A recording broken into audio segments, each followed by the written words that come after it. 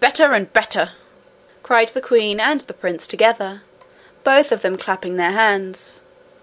And the prince made an ugly noise with his hare-lip, just as if he had intended to be one at the feast.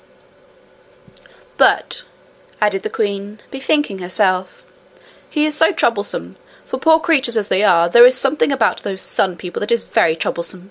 I cannot imagine how it is that with such superior strength and skill and understanding as ours, we permit them to exist at all. Why do we not destroy them entirely, and use their cattle and grazing lands at our pleasure? Of course we don't want to live in their horrid country.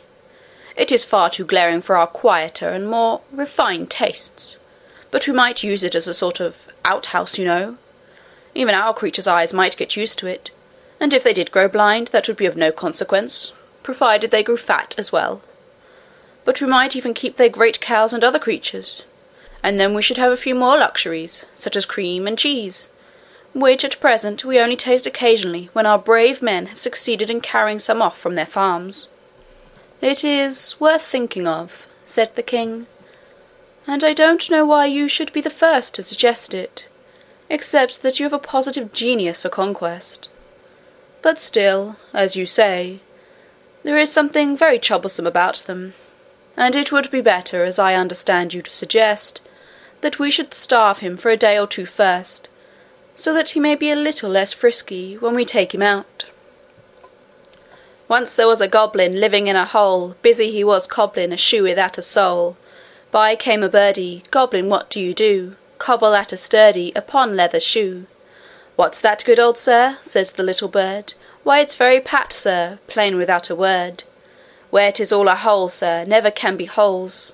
Why should their shoes have soles, sir, when they've got no soles?" "What's that horrible noise?" cried the queen, shuddering from pot-metal head to granite shoes. "I declare," said the king, with solemn indignation, "it's the sun creature in the hole." "Stop that disgusting noise!" cried the crown prince valiantly, getting up and standing in front of the heap of stones, with his face towards Curdie's prison. "Do now, or I'll break your head." "Back away!"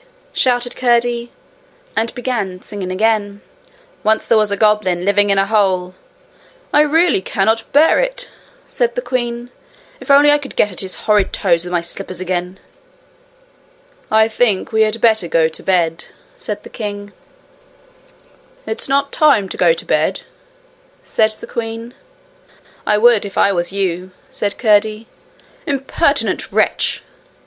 said the queen, with the utmost scorn in her voice.